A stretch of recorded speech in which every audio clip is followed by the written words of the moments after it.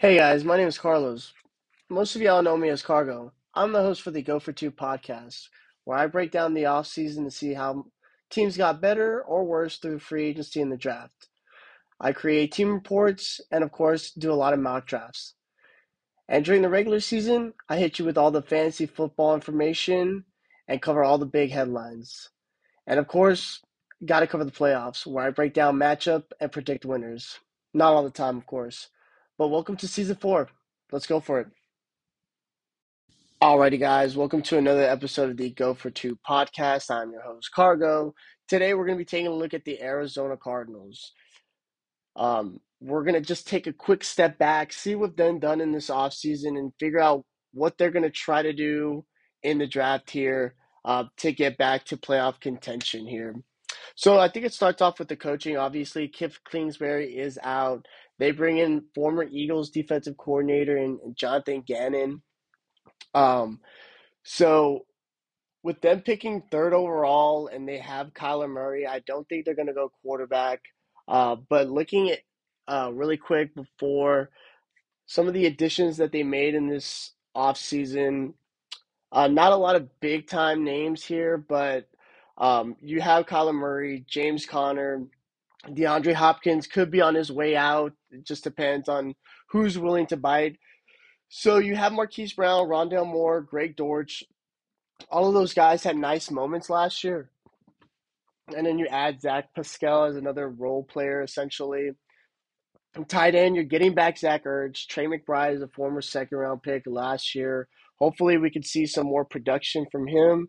Now, the offensive line, it's not a great unit. It's a good unit. DJ Humphries, they bring back Kelvin Meacham. They also brought back Will Hernandez. The guard and center position is going to be something that we're going to need to take a close look at here. Now, on defense, they're making a transition.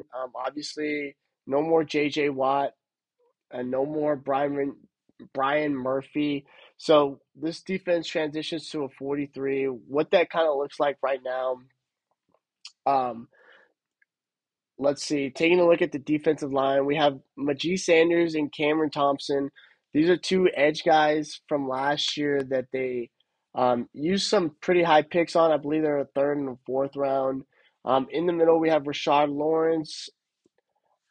They brought in LJ Collier to be another edge player for them. A couple of UTSA alums on here, Kevin Strong and Eric Banks.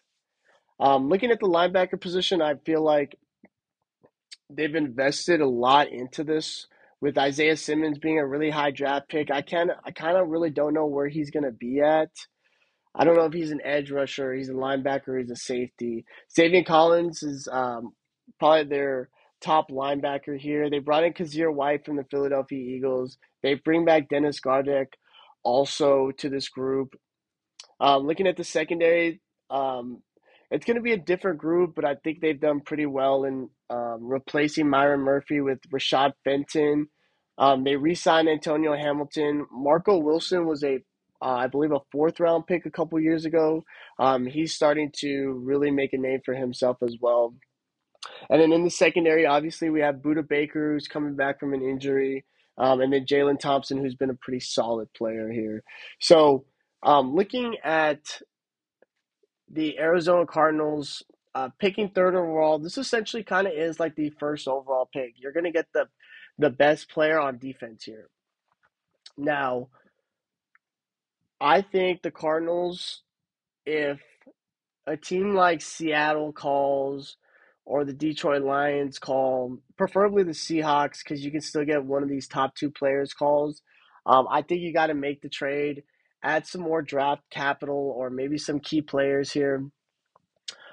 But what I think they're going to do at 3, if they stick there, it's going to be either Will Anderson or Jalen Carter. Don't get me wrong, I like Will Anderson more than Jalen Carter. But I just feel like the Cardinals have used so much draft capital at the linebacker position and the edge position with guys like Xavier Collins, Isaiah Simmons, like I said, Majid, Anderson, and Cameron Thompson. The thing is that what they need to do is the defensive line. They need to replace a guy like J.J. Watt and Zach Allen. There is just a big need in the interior of that defensive line. In this division, they got to stop Cam Akers, Kenneth Walker, and CMC. So Jonathan Gannon comes from Philadelphia where they had Fletcher Cox. And I think Jalen Carter would be essentially their Fletcher Cox for the next 10 to 15 years. And as far as Jalen Carter, I know that there's a lot of issues with him off the field right now. I don't see it as a big factor. I know he struggled at his pro day, but he's a young kid. I'm sure he's got a lot going on. He kind of reminds me of the Laramie Tunsil situation a couple of years ago, and we saw how, you know, they have a chance to right their wrongs. They're young guys who've made mistakes. So I think Jalen Carter should be the third overall pick here. Now, looking at the second round for the Arizona Cardinals, essentially, I do think that they're going to add um, another second round pick. So they might have two second round picks to work here. Okay. Now, do I see them possibly going a wide receiver? Absolutely. But I think they really need to go back towards that interior of the offensive line. I'm not sure what that's going to look like, uh, but definitely going to go there in the second round. Like I said, offensive lineman. In the third round, they have a couple third round picks. That's where I could see them possibly going to the wide receiver, maybe adding another edge rusher, possibly a corner. It's got to be in that mix for sure. But I think they're good there. Like I said, their top need interior defensive lineman, um, interior offensive lineman, wide receiver, edge.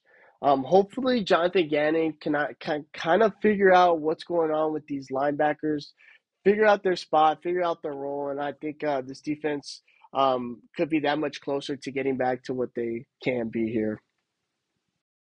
Just want to say thank you guys for listening. Make sure you guys follow me on social media, and always just remember, go for two.